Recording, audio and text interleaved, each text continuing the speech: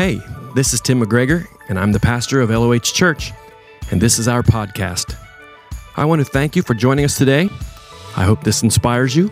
I hope it builds your faith and gives you perspective to see God moving in your life. Enjoy the message.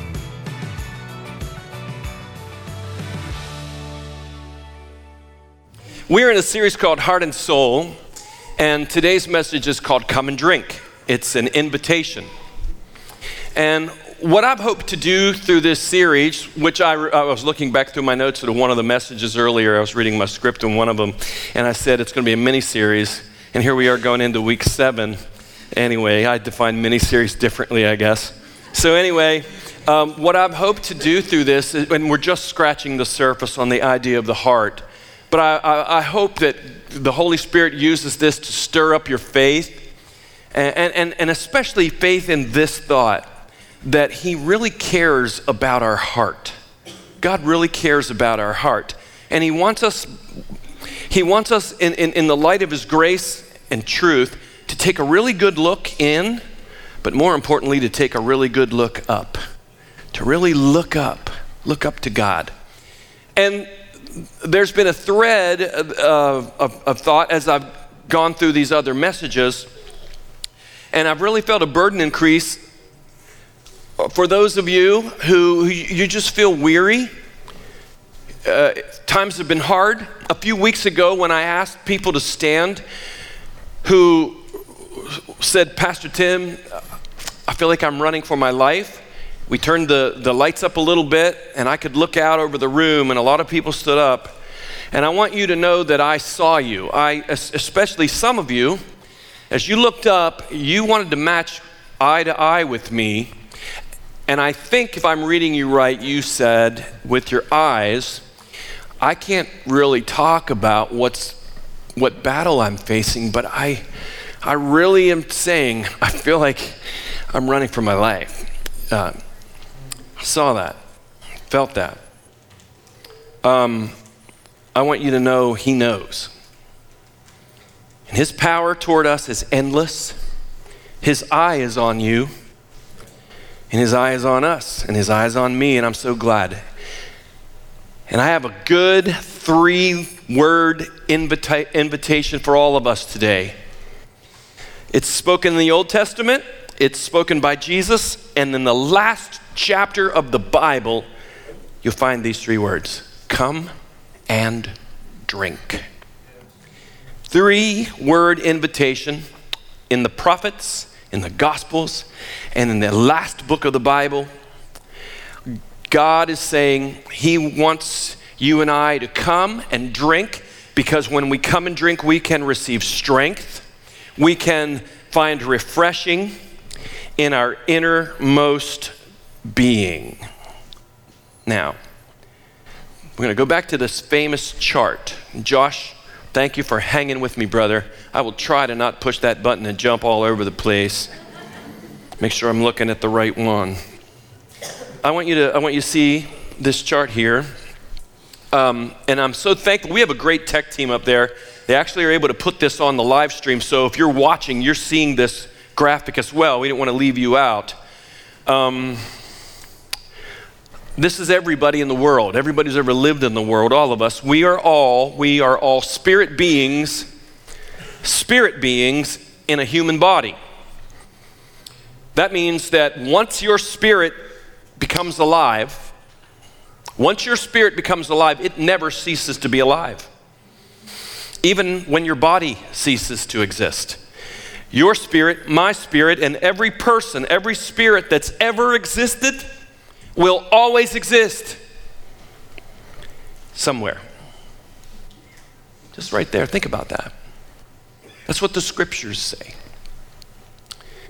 And before Christ comes in, before we're born again, and we're going to look at that in a minute, before we're born again, the Bible says we are born in sin.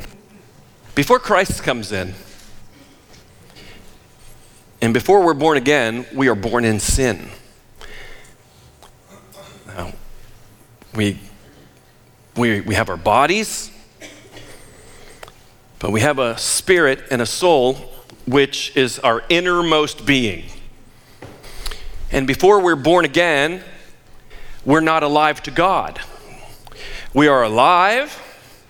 We have bodies. Some of us are working on our bodies, trying to keep our bodies from, going too fast in the decaying process, and we're trying to go uphill in a downhill existence. But we're not alive to God, and we're not in the image of God. A lot of people say that, we're all born in the image of God. No, we're not.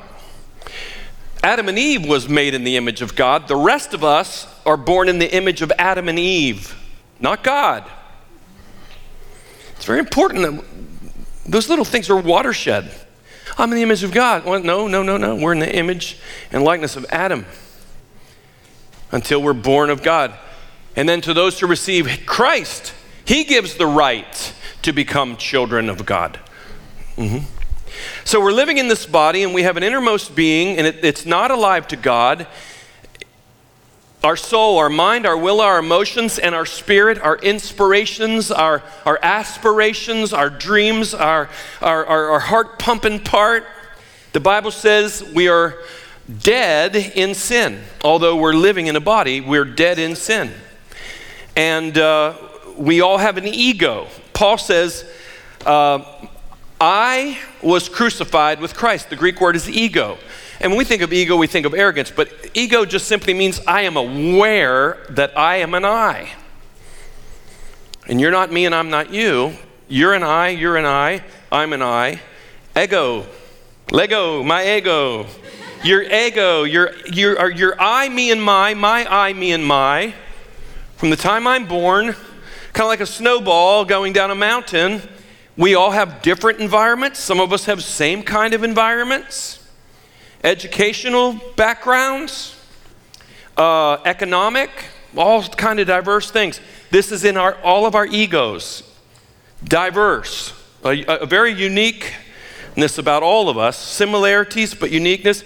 We all have family background and dynamics, and all these things are consciously known and subconsciously known from the time we're just born. Some of us have religious backgrounds. Of all kinds, and some of us didn't have any religious backgrounds, and we have standards we hope to live by, and standards we're raised with, whether in your family, and your standards might be different than somebody else's family standards, and we have all these things, and then we all have abilities, we have quests, we have problems, we all seek in some way to avoid pain and pursue things that make us happy. That's not wrong. That's what we all do. We're human beings. That's what we do. That's what we do inside that body. But we don't have, if we're not born again, we don't have no light in here.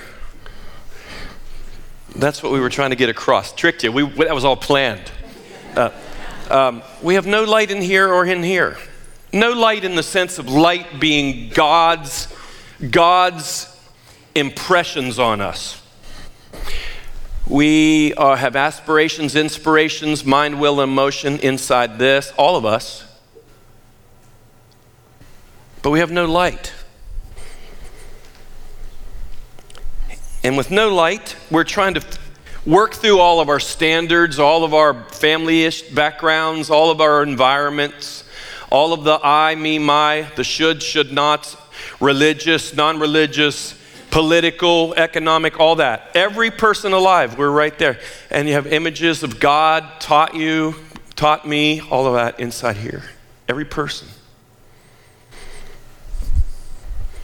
That's who we all are. But the Bible says we have no light empowering our spirit, and our heart is darkened in some degree.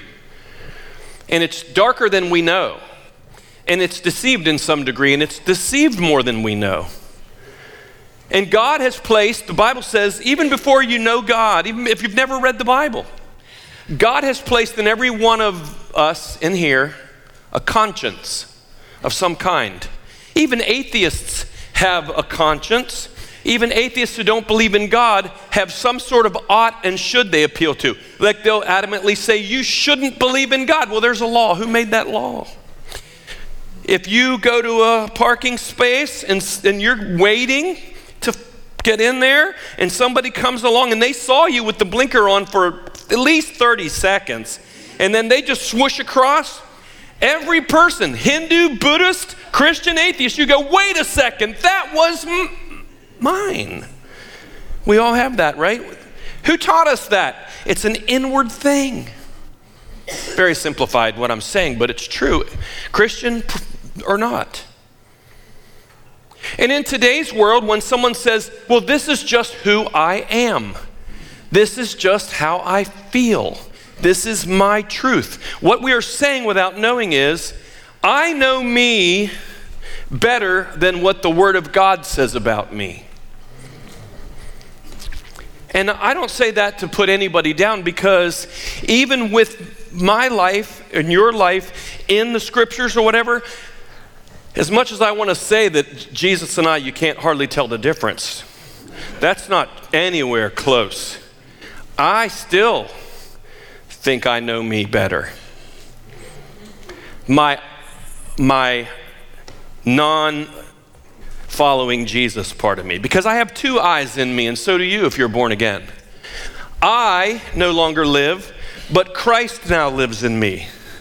And the life I now live in the body, I live by faith in the Son of God. There's somebody else that comes into here and here.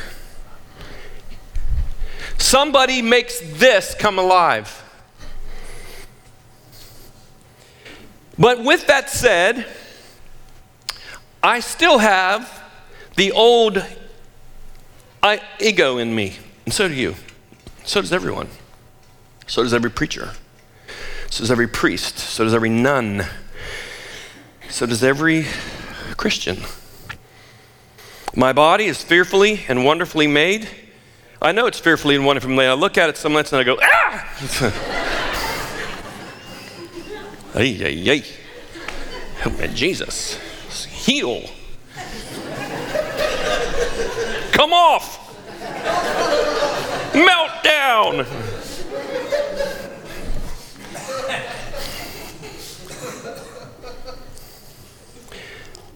Jesus said to the people before he was on the cross, he said, believe in the light so you can become children of light. And what he was saying was, when I go to the cross, when the grain of wheat falls into the ground and dies, it will bring forth much fruit. And if you follow him, he's going to go to the throne of God and he's going to create a kingdom power in the world that by believing in it, you and I who knew no sin, or you and I who are sinners, come into the relationship with the one who knew no sin, and the righteousness of God is then imparted into here for free. Nothing in me here can work the righteousness of God. Nothing. Even if I know in my mind the perfect holy standards of God only, I can't create the perfect holy standards of God in this because it's dead. But when he comes in to here, he quickens this, and he comes and lives here, and then he begins to empower this, and it works through the Word of God out through this. He gives us a new nature. And it says in 2 Peter that he gives us everything that pertains to life and godliness. And Paul calls this a law of the Spirit of life in Christ, which we get into positionally by faith. And if you've put your faith in Jesus Christ positionally, that's what is going on inside of us. And God wants us to experience what we already have positionally. But Galatians 5 says we're in a battle, because the old ego, the old T. McG, I have kicked him out of my car so many times, and he comes back. I don't like him. And sometimes I love him. And we're in a battle that my old T. McG has desires. And he adamantly says they're the right ones to have. But the new I, the Spirit of God in me, has desires as well. And I don't know about you, but in my life, whatever I feed leads. Whatever is dominant, the old T. McGee or the new man, whatever is dominant is just simply proving that's where I'm drinking. That's where I'm drinking. Now, once upon a time in the real world, there was this woman, and she wasn't a follower of Jesus. She had been married 5 times. Think about that. You know, you get married and it doesn't work out. Then you think, you find somebody else and you think, this one's going to work out. And a lot of people, 50% of the American people at least have done that. But imagine a few more times. And each time, you wouldn't get married if you didn't think, we can work it out. Would you? You wouldn't go in thinking, hey, what are you doing? I'm joining a shipwreck. Come on, let's go party. No. You left that. You're going to, this one's it. And you've done that 5 times. And that didn't work. And now you're living with a guy. And you're living in a culture where that's not popular. Because it's not a big town, Sychar. It's not a big town in Samaria. So there's a few women there. The cycle's going around enough. You're not going to be asked to the WM's breakfast.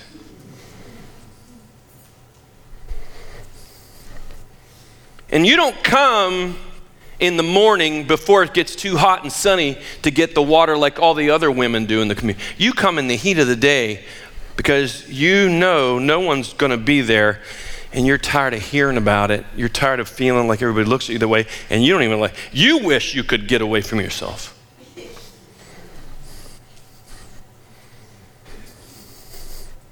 And you're coming to a well,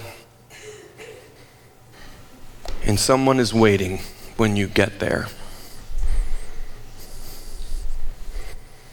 And this someone is a man, and and you think, okay, I'm just going to go through my thing. And he breaks through and says, give me a drink. And that takes her back. She goes, how can you, being a Jew, and I'm a Samaritan woman, how can you ask me for a drink? Let's go to the next slide. And Jesus says this. Lord, help us to hear this. Jesus says to her, now who is this her?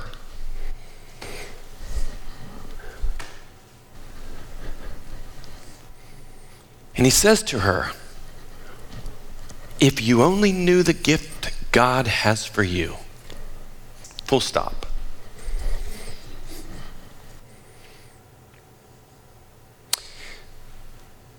That's what his heart is saying to the whole world. If you only knew the gift God has for you and who you're speaking to, if you just knew, you would ask me and I would give you living water. He didn't mention anything about her past, did he? He didn't mention anything about her husbands. Didn't mention anything about, look, if you would get your stuff together. He just said, if you knew the gift. In other words, if you could really get it, if you were really woke to me, your innermost being, because you don't know this, but I made that innermost being to awaken to me. And so if you could see that, your heart would naturally say, please give me a drink. Because that is what God put in every person, and they don't know it.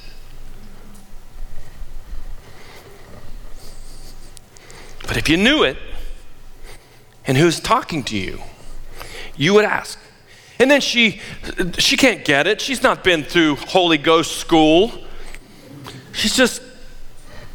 And so she's trying to figure out what he's talking about, and then she just gets defensive and she says, are you greater than our father Jacob, who gave us this well, and he and his children drank of it himself? And Jesus says, anyone who drinks this water will soon become thirsty again. In other words, this physicality desire you have that everybody in the world has for water and for food and for you have inspirations and all that. You listen, you even if you find those things, even if you take that drink, even if you do that, you're going to get thirsty again, because there's something on the inside of you that can only be quenched by someone. That's right. And then he says, but those who drink the water I give will never be thirsty again. And I love this. It says, and it becomes I love this. It becomes a fresh, bubbling spring. Where? Where? Say it. Where? Within them, giving them what? Eternal life. Now, we are conditioned to think, when we think eternal life, we think of somewhere, when we die, we go to a place. That's not what Jesus is saying here. He used the word Zoe. It means when you drink this, every time you drink this, inextinguishable, God-producing quality takes place inside you. Zoe is the word. It means right now eternal life. Something that you can't get anywhere in a store, anywhere in any kind of religion, any kind of experience, any kind of relationship. It is outside of this world, but I'm bringing it right here. I am that sitting at this well with you. And if you drink what I give, eternal life will impact your within you. Would you go back, Josh, to that again?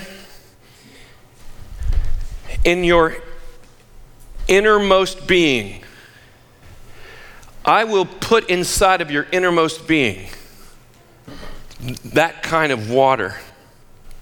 It'll take away your thirsts. In other words, it'll take away your desire to find what only I give somewhere else. Now, let's go to the next one, John 7.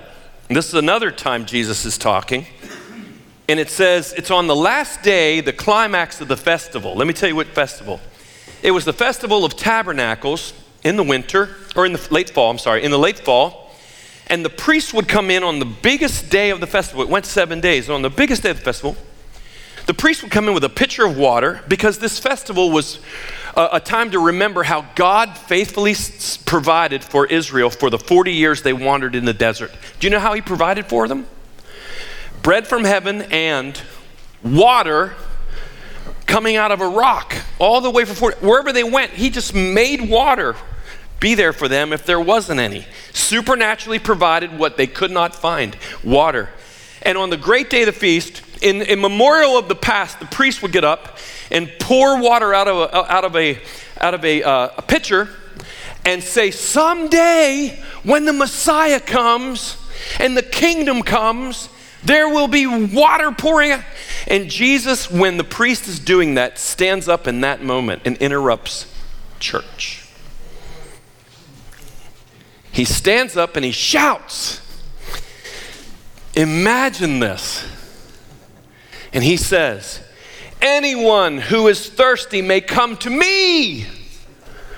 Anyone who believes in me may come and drink. And then he says, just like the Bible said. Think of that. We're all religious. We have Jesus up. Back then, he was a 30-year-old carpenter guy. He is saying everything this guy is saying, if you come to me, All that you're looking for in the millennial kingdom someday is right now in me. Come on, drink. And then he says, for the scriptures declare, rivers of living water will flow from his... Hey, can we put that back up again, Josh? Anybody who comes to me, out of this, I will put water in you, and it will have such a dynamic influence that it will burst forth from here, into here, out of here, to everybody out here. Amen. Do it again. Anyone who just believes in me, that's all. Because you can't Christianize your dead spirit. You can't Christian your old self. You can't reform your addictions and sin habits. Can't be reformed. Never. There isn't a clinic, there isn't a place, there isn't a workshop that can fix any of it or reform your sin nature. But you can drink yourself holy. You can drink yourself holy, and whoever believes, I will put that kind of water, it will become a well, and it will become so bubbly and so refreshing that it'll be like a river bursting up into your mind, your will. I just can't stop myself. That's because you don't have this in you yet. I just can't help myself. But that's because, well, I'm not asking you to help yourself. Here, you want to drink. I'm not asking you to save yourself. I'm not asking you to overcome your addictions. I'm not asking you to conform to the standards of Christianity. I'm saying this to you. If you believe, I'll put Christ in you. And he's better than Christianity.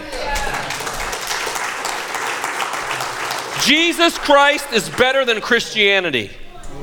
If you have to choose one or the other, choose Jesus. Somebody should say amen to that. Christianity without the living water has no power to help you. A theology can't save you, but Christ can. He puts a well, and we can drink from that well, and that well, the Spirit produces new desires in us. But here's where I want to go today. That was my intro. Here's where I want to go today. Jesus says, just like the scriptures say. Now in that day, they didn't have a New Testament. They only had a testament. The Testament, the only testament, was Genesis to Malachi. And Jesus said, in those scriptures, if you've read them, you know that God over and over and over again makes reference to this promise that there will be a day come. And if you really read where those promises are, when that day comes, there's always a connection to this one called the servant of the Lord, which is the Messiah. And what Jesus is saying is, I'm him. And in that day when he comes, which everybody always goes, I hope it's someday. And he's right here. He's right here. In the day he comes, everything the scriptures say about rivers and waters and quenching thirst will be yours.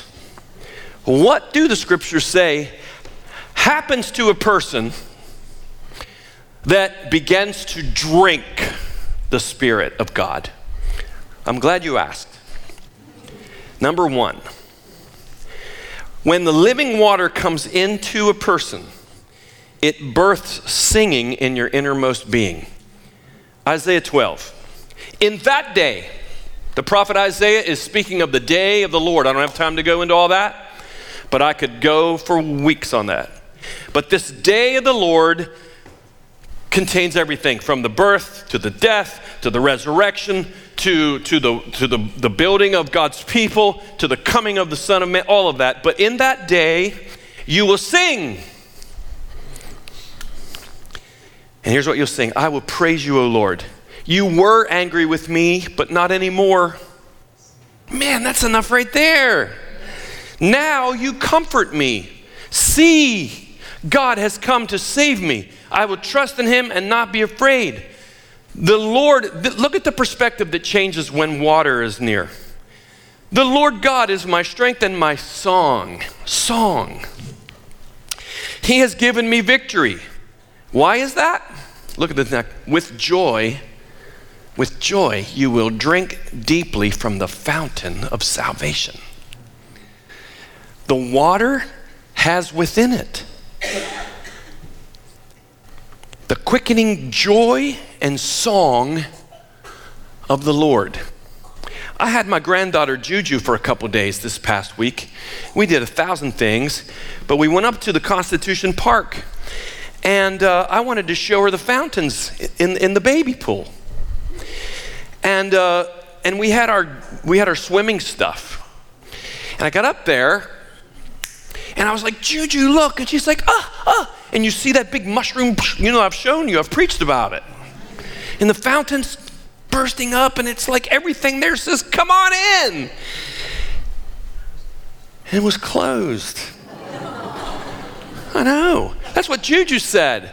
I said, Juju, we're going to jump in those fountains. We're going to get in there, and Pacha's going to teach you this thing about the kingdom of God and all this stuff. And we get up there, and I said, Juju, it's locked. She went, ah. And man, it hit me. It hit me. God, don't let us ever lock this up. Don't let us ever shut this down. Let the fountains flow. Let the waters burst. And let the church sing. What happens when the water comes into the innermost being of my life? A song that I couldn't sing. One of the most frustrating things is when you're dry and you're going through a thing and everybody says, come on, sing, sing, sing. You're like, sing. And you try to work it up. You try to work up your worship. We don't have to work up anything. The water contains within itself the song of the Lord. With joy, you'll draw out of the well of salvation. Something else that does it, quenches. My old nature desires things that I don't want anymore.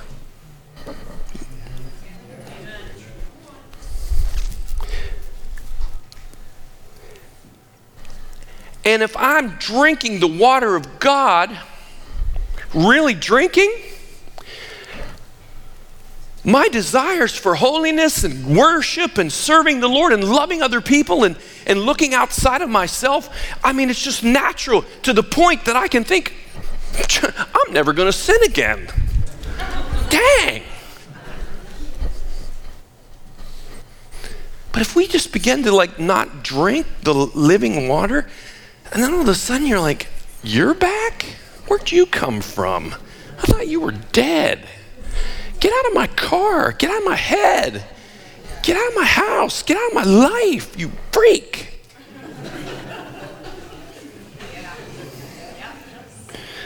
When people are joking around, they say, let's get our freak on. I'm going to say, you don't know the freak that I could be. Oh, no. Jesus, help me. You don't want that freak. How many of you were not saved before you got saved? Anybody else but me? Yeah. So those things there, you can push them down. You can try to deny all that stuff. No. Repress them, suppress them. Man, if you don't get the living water on that, you could, hey, I remember the old scary movies. I'm just flying blind today. I remember the old scary movies back in the day where the werewolf guy, and when he was normal or sort of, he'd be scared because he knew there was going to be a full moon. And he knew what happens at full moon. And he didn't want that to happen. So he went and chained himself up but he still turned into a werewolf. Chained up. I'm going to find a Bible-believing fundamentalist where we don't do anything. We don't do a thing. We don't even look at people. We just sit around. We just blah, blah. Listen, you can hide in the darkest cave. But if you don't water that spirit, where was the London, man? I'm making it funny, but it ain't funny.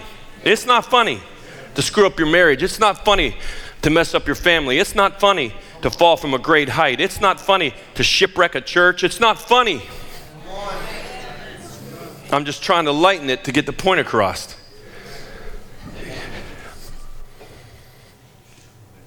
It doesn't work. That doesn't work. Self-denial doesn't work. Self-discipline doesn't work. It does not work. Only the water works. Here's what God says, though. When the poor and needy search for water and there is none. That's the world. That's my old freak, full sin nature that after 30-some years of walking with Jesus will still wake up and go, let's be nuts. Huh? My old nature has more lives than a cat, man. And so does every other preacher you know. Every other buddy that's up there and whirls the healing wand around. All of them. Everybody. If you don't drink the living water, when the poor and needy search for water and there is none, and their tongues are parched from thirst, I love this because God loves us. I, the Lord, will answer you. I, the God of Israel, will never abandon you. Because you can't, I will open rivers for them on the high plateaus. I will give them fountains of water in the valleys. I will fill the desert with pools of water. Rivers fed by springs will flow across the parched ground. Who is passionately saying that? God.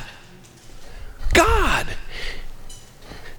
He wants us to be filled. And he wants us drinking. He doesn't say you have to wait till you're 18 or 21. Come on, little kid. Drink of the living water. When Jesus paid the price in blood, he ascended to the right hand of God. And when he ascended, we're always waiting for something that's never, when he ascended, God released the river. Imagine this. Think of this imagery from the prophets. The Lord says, next verse, the Lord who made you and helps you. That's what a Christian. He makes you and he helps you. And here's what he says. Do not be afraid, O Jacob, my servant. O dear Israel, my chosen one. For I will. I love the I wills of God. That's a series. Let's do it. I will. Not you will. You can't. I will pour out water to quench your thirst. And I love this. And to irrigate your parched fields. Now, I don't claim to be an expert on this, but my friend Google said that it has something to do with targeting parts of the field where you must channel water to make that area really fertile. And so what the Lord says, anybody have some areas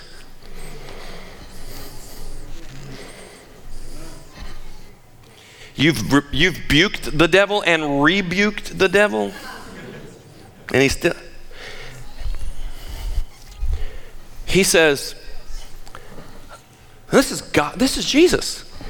I will quench your thirst and I will irrigate your parched fields.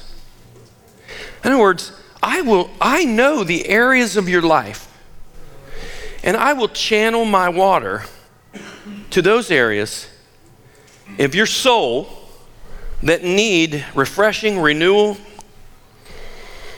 rebirth, recovery, rescue. And then he says, and I will pour out my spirit on your descendants and my blessing on your children. Come on. I want every one of the kids of LOH to be solid in their understanding of the truth of the Word of God.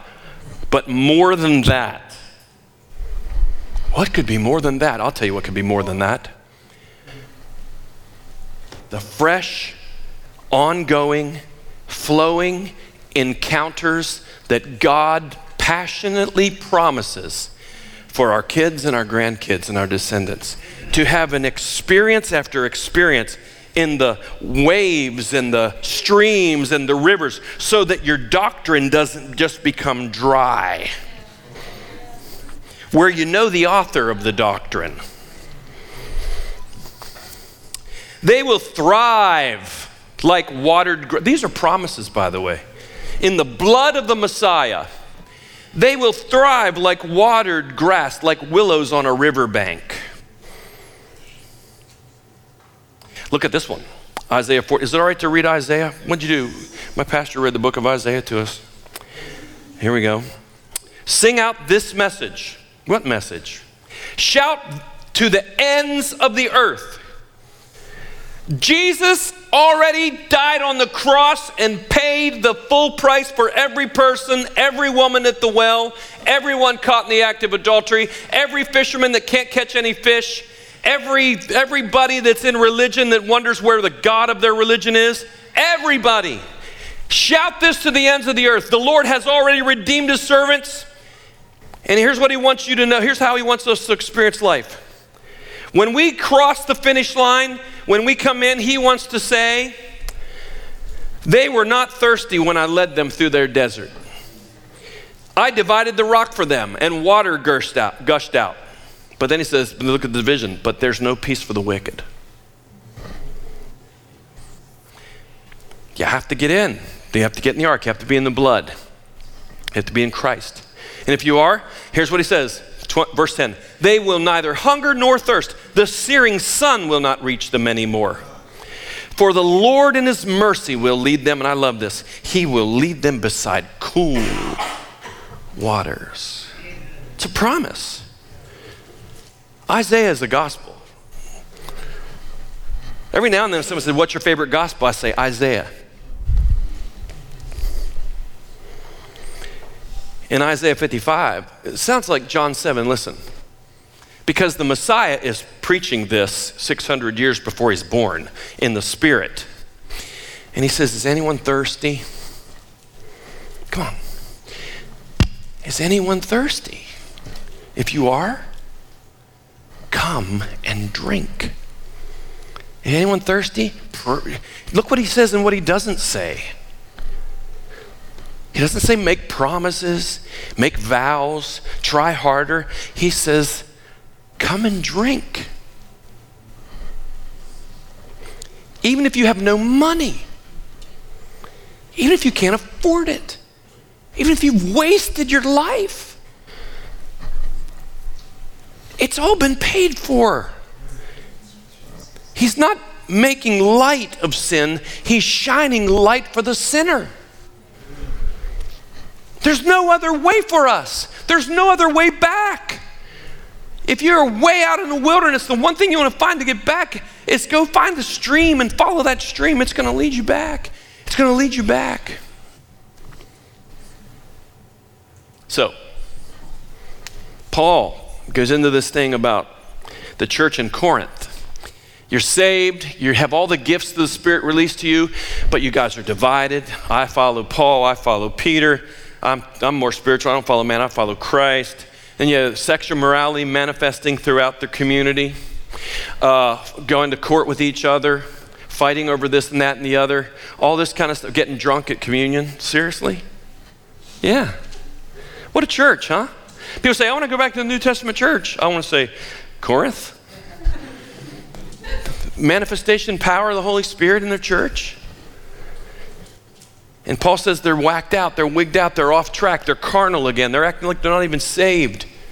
And then he points them back to this. It's very insightful. He says this, for by one Spirit we were all baptized into one body, whether Jews or Greeks, slaves or free. Look at this though, here, this is the difference. This is the difference for me and you. We get baptized into the Spirit, we're born again. But that's not the end, that's the beginning. And he says, and, is that on the screen? Yeah. And we are made, not made like you must drink the living water. Stick your head down there and drink. No. We were not that we're made like you have to. No. You are created to. You were made. You were made to drink the Spirit. You can be in the Spirit and not be drinking the Spirit. But we were born to drink. We were made to drink. This is how the nature of God changes our nature. We were made to drink of one Spirit. That doesn't matter if you're a Baptist, Presbyterian. Doesn't matter if you're a Catholic or a Protestant. We were made to drink this water because it's only this water that can change our lives. So here's the invitation. Come and drink. That means, how do I drink? Well, first of all, I have to want to. I have to be thirsty. And if I'm thirsty, I come. I have to have an accurate view of God. Because if I think I have to get cleaned up to be holy enough to receive the Spirit, to receive the water, I'll never get there. If I think God is judging me the way I judge me, or the way religion judges me, or the way certain views of Christianity judge me. If I've been raised to think I have to clean up instead of the blood of Jesus making me a resident where the Spirit of God is welcome, I have to have an accurate view of God. Here's God's view. Here's the real view that we should have of God. Anyone?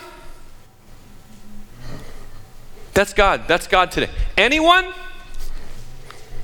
You mean anyone? I mean anyone. Remember what Jesus said? Hey, if you see people laying in the bushes, tell them to come to the supper. Welcome them in. Anyone? That's God. Anyone? Anyone? What? Come. Come. Not clean. Come. It's free.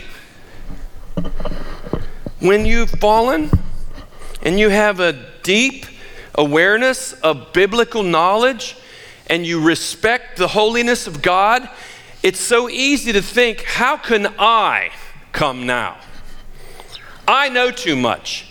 How can I just, what? Am I just going to say, oh, well, here's 4 years of really screwing up my life again, God. Oh, yeah, here I come. I'm just going to come in the river. Come on, Juju. Woo! That's not, is that sacred? Is that honorable? What is honorable is do what your Father says. What really brings honor to God is responding to who He is, not who you think He is. Because really what I'm doing when I'm doing that, I'm projecting me as God on myself. I'm projecting me on God. You know we're not supposed to make God into our own image. You know the only way we're going to be like Him? The only way we're ever going to be like Him is when we see Him. Next week, I'm going to end this series on how seeing ourselves the way Jesus sees us makes all the difference, but we're not there yet. I got a couple minutes. I got a couple seconds. Anyway, yeah, stand up. I get a C- on my homiletical presentation of the gospel today, but maybe a better grade on the impartation. Last week, I want to pick up something here at the end.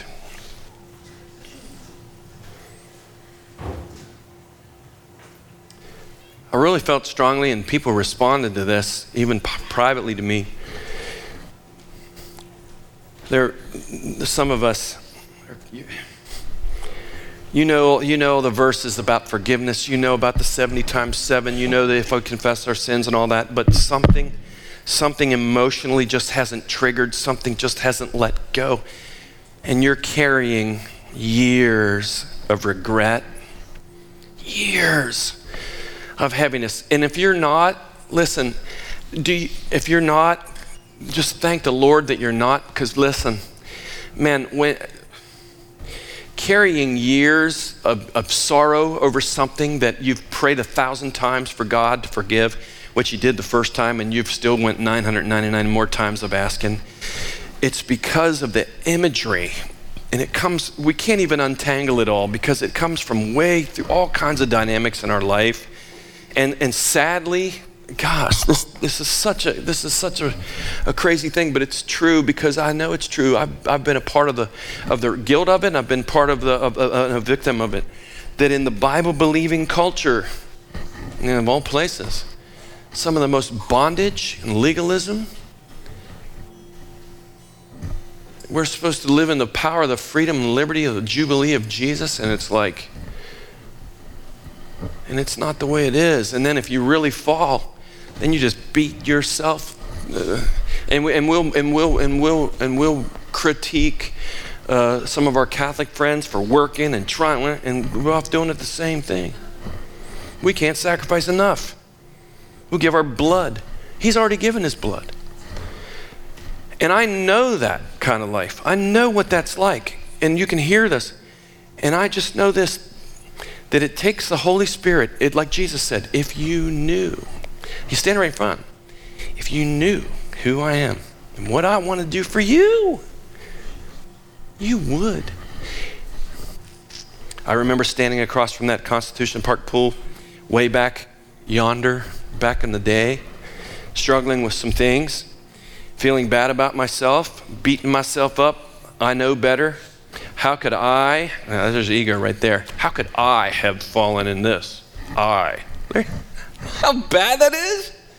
Oh, how could the second sinless Son of God ever?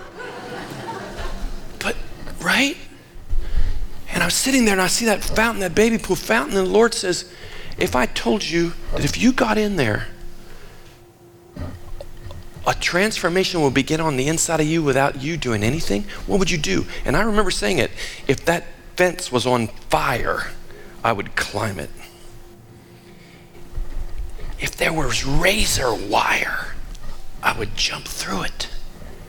He said, Tim, the fountain isn't over there. It's already on the inside of you.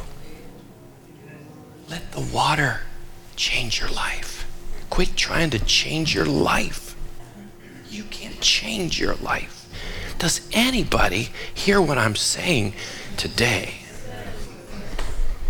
How does somebody that struggled in their emotions, in their being, in every emotion of the fiber, who knows who doesn't have the spirit of light in them, how do you tell a person like that, well, just quit, just walk away from your desire for same-sex, just repent? Thanks. Here's a pamphlet. Here's a book. Here's a video that somebody else did it.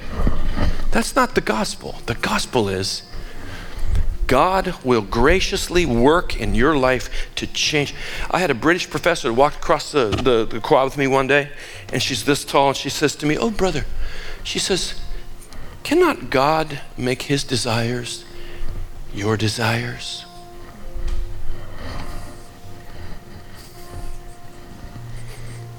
You don't reform your sin nature. You don't reform yourself. The call of the gospel is not for you to Christianize your old nature. Impossible. You can't Christianize him or her. You replace him with somebody else.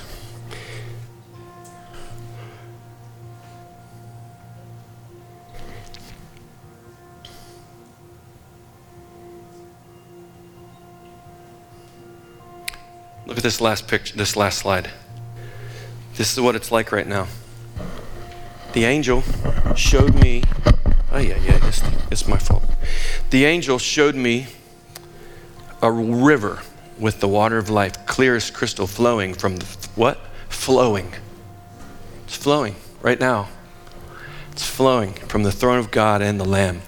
And the Holy Spirit and the church say, clean, change.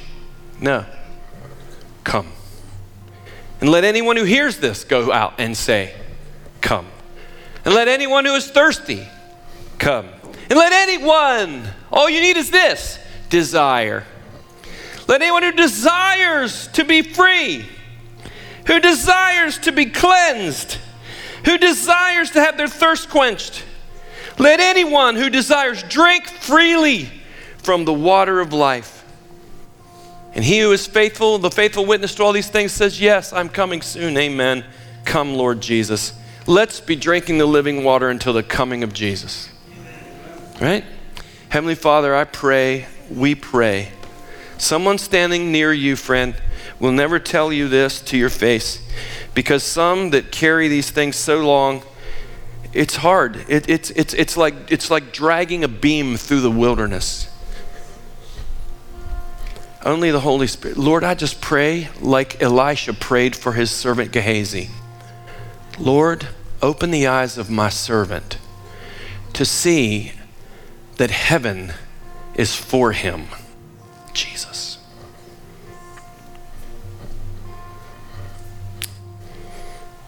Open the eyes of my sister right now to see that heaven is for her. Jesus. Pour in fresh, Lord. Pour in fresh water. If you are staying away from God because of what the church, you perceive the church saying to you and seemingly arm wrestling you over your behaviors and over your relational and where you stand, listen, I just would like to say this to you. I don't know what it's like to go against the grain but I would just say this to you. Would you give Jesus the freedom to pour his kind of water in your soul? And just as that water level rises, just keep drinking. Don't sign somebody's card. Don't make any promises. Just keep drinking.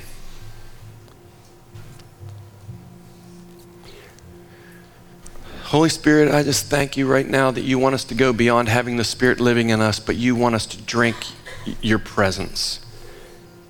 Help us right now to have a drinking moment.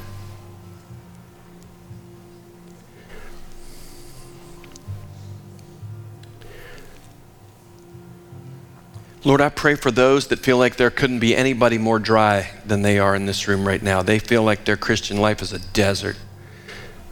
I pray streams would start flowing to them right now. Streams of living water.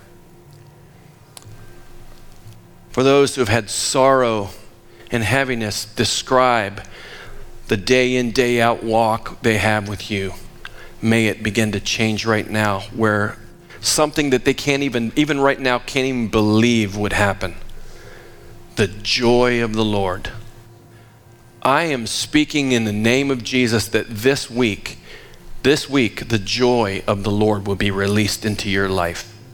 Not because of anything you did or do. I speak in the name of Jesus that this week, the joy of the Lord will be released into your life. Hallelujah. I pray that people that have long carried shame and they've had 10 funerals mourning the loss of their childhood innocence with Christ. Lord, I pray you'd rain on them right now. Start a rain shower that turns into a downpour, that becomes like a stream, that becomes like a wave, that becomes like a river, that just sweeps them off their feet, and love and joy and peace begin to blossom up and bubble up in their life. Lord, I thank you for that. Teach us what it means to drink the Spirit. Teach us what it means to drink the Spirit. Hey, this is Pastor Dustin, and thanks for listening. If you live in the Western Maryland area, we would love for you to engage with us at one of our weekend services or weekday gatherings. For directions, service times, and information about our fabulous children's and student environment, please visit myloh.church.